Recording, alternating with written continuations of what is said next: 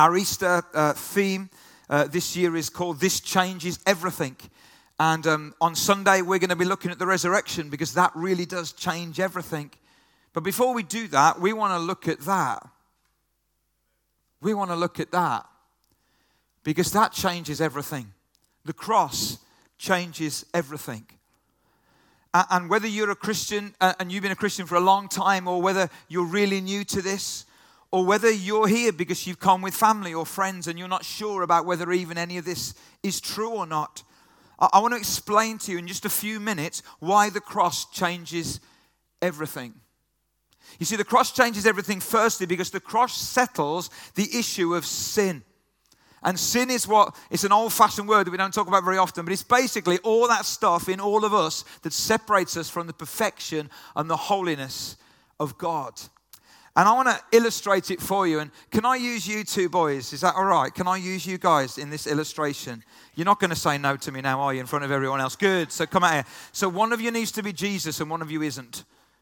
You'll be Jesus. He's straight in. So you're not, Luke. All right. So did you say? Now these are brothers, okay, that I know very well, okay. And he's just come back from university for the holiday, and he's straight in being Jesus. But we'll leave it there. So this is what the cross has actually done, because this is Jesus. If you just hold your hands out kind of like that, you need to kind of hold it like that, but your arms like that. Is that all right? I'm making this illustration of as I go along, having never done it before. And you do the same, but your arms need to be out there and hold it. So, in between Jesus and me, there is a massive gap. Okay? There really is. And I want you to imagine that for us, and this Luke here is not just him, he's representing all of us. And I want you to imagine that all of the stuff that Luke has ever done in his life, okay, that would separate him from the holiness of Jesus is recorded in like a ledger. And that's an old word, you don't even know what a ledger is. It's like a book, like a folder, okay? So we've got like a folder of all of the stuff that Luke's ever done in his life that separates him from Jesus. So put your arms together, still hold on to me, as in you. As in that thing. That's it. See, I'm making this up. So you're going to keep that like that. Now, that represents all the bad stuff. Now, I know you. There's more than that. Okay? Yeah, there's even more. So this represents all of the stuff in you and I that separates us from him. What he did on the cross was he shifted all of that. So God took all of the stuff that was on us and he put it all, keep your arms together, Jesus, and he put it all on him. Isn't that amazing? And that simply is why the cross changes everything, because it settles the issue of sin. Because you see, without that, then what we try and do when we hold on to the stuff is we try and work it off, or we try and cover it up, or we just try and be better, or do more, or find some other way. And we know that there's this separation between us and God. But Jesus says, don't do that. I took that on myself at the cross. Now, the devil, the enemy, wants to keep taking it back. But God says, actually, no, it's settled. It's all on him. And it gets even better than that. You see, what the Bible says is that God put the wrong on him who never did any wrong, so we could be made right with God. 2 Corinthians 5:21. But it gets better than that. You see, in Jesus is a whole load of holiness and grace and goodness. And the Bible says that what he did was he put all of our bad stuff on him, and all of the Jesus stuff he then put back on us. Isn't that amazing? The Bible says it this way. He came to pay a debt he didn't owe because we owed a debt we couldn't pay. That's a phrase. And what the Bible says is that God made him who had no sin to be sin for us, so that in him we might become the righteousness of God. So what he did is he took all of our bad stuff onto him, and then all of his good stuff he put onto us. I don't know about you, but that's mind-blowing, isn't it? Thank you, guys. You can sit down. Thank you. Can you just take all of your son's bad stuff over there, okay? And just take it back with you. Great. Thanks. You see, the cross has enabled that great shift to take place. And you and I, we still do bad stuff and we still feel guilty, and it's like the enemy in our head then starts bringing that stuff back from Jesus and putting it onto us. We need to remind ourselves that that's not what's going to happen because of that. Because once and for all, the issue of sin, we still sin, but we are no longer sinners. We still fail, but we're not failures. We do all that kind of stuff, but that's not who we are because of the cross. Let me read it this way. He was abandoned so we would never be abandoned. He was wounded so we would be healed. He was cast aside so that we would be gathered in. He was made sin so that we would be set free from sin. He was lonely so we would never have to be alone. He was broken so we could be made whole. He was despised and rejected so we would be accepted and honored. He was dead so we would know that death has lost its sting. That's what the cross has done. It's settled the issue of sin and separation. But secondly, the cross shouts to our pain and suffering. I don't know how many of you this evening are carrying pain and suffering in your life. I'm sure there's many of you. There's a lot of people here in this room. I'm sure there's many of you. And I think for some, pain and suffering is the proof that God doesn't exist. I talk to people and they say, I don't believe in God. And I say, why don't you? Because of all this pain and the suffering in the world, and it's all God's fault. And I said, but you don't believe in him. It's funny, isn't it, how many people who don't believe in God still attribute a lot of stuff that happens in the world to the God that they don't believe in. It's not that you don't believe in God, it's just that you can't reconcile the pain and the suffering, and I get that.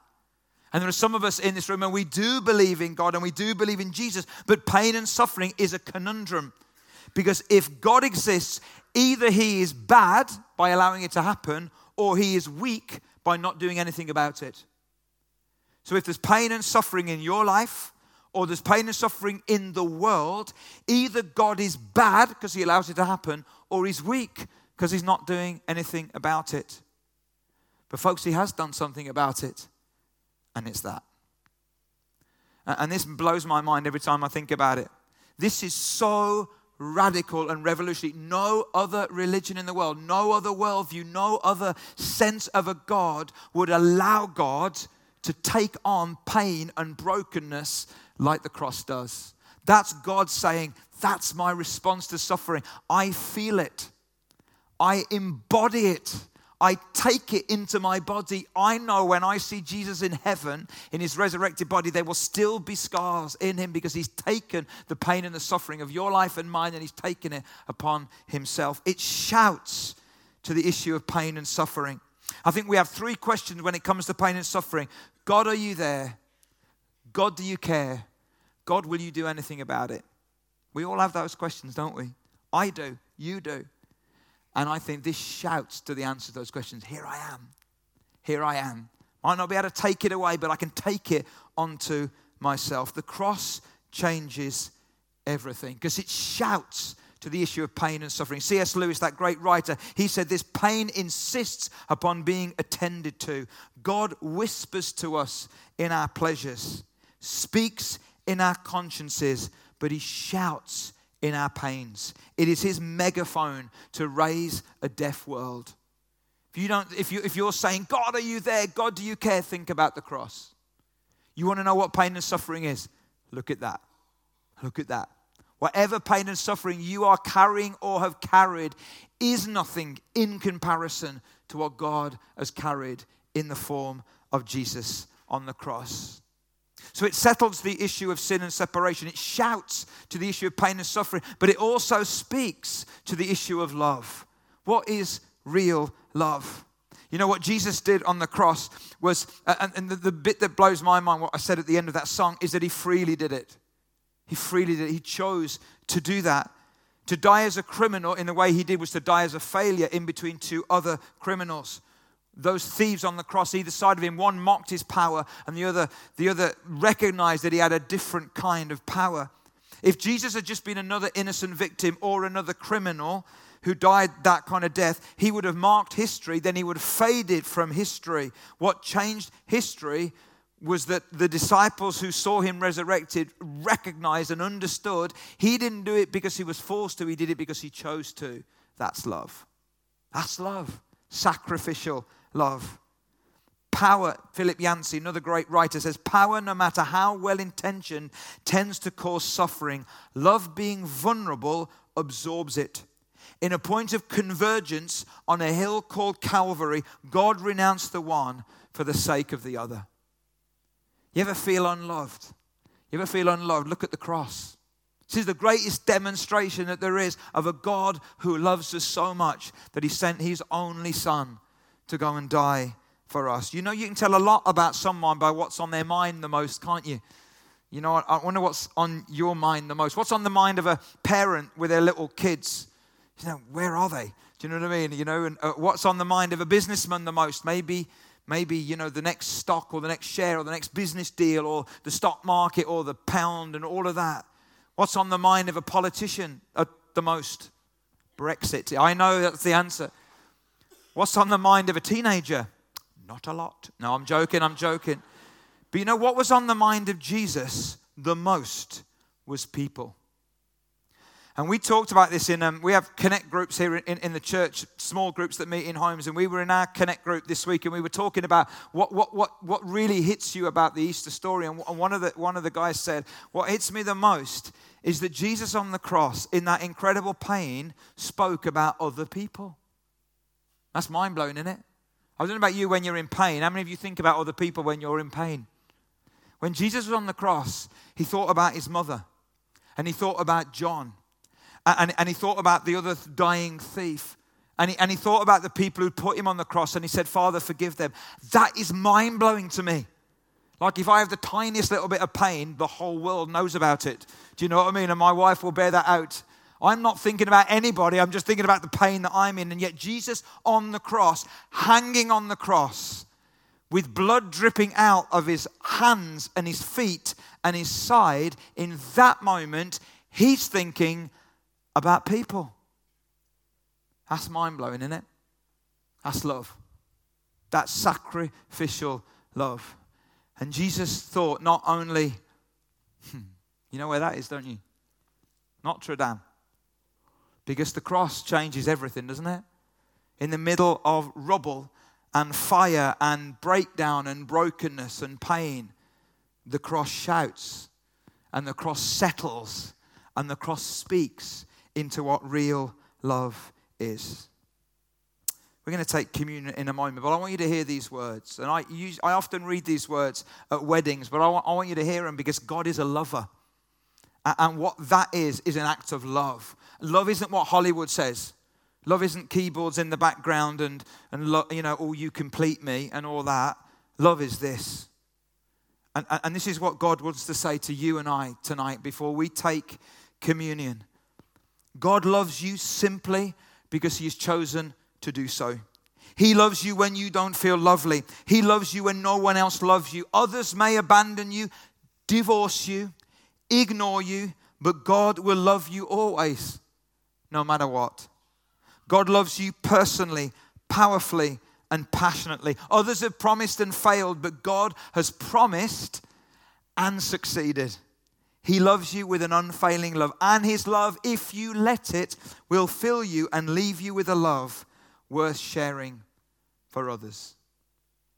I don't know about you, but it takes my breath away, doesn't it? I want to ask the guys to come back. And I want you to just turn and look at the cross for a moment. Would you do that?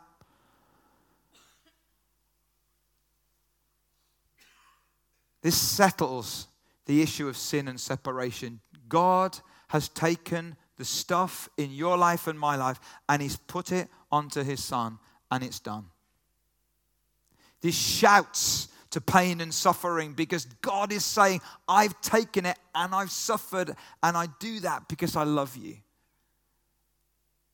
And this speaks into the issue of what real love is.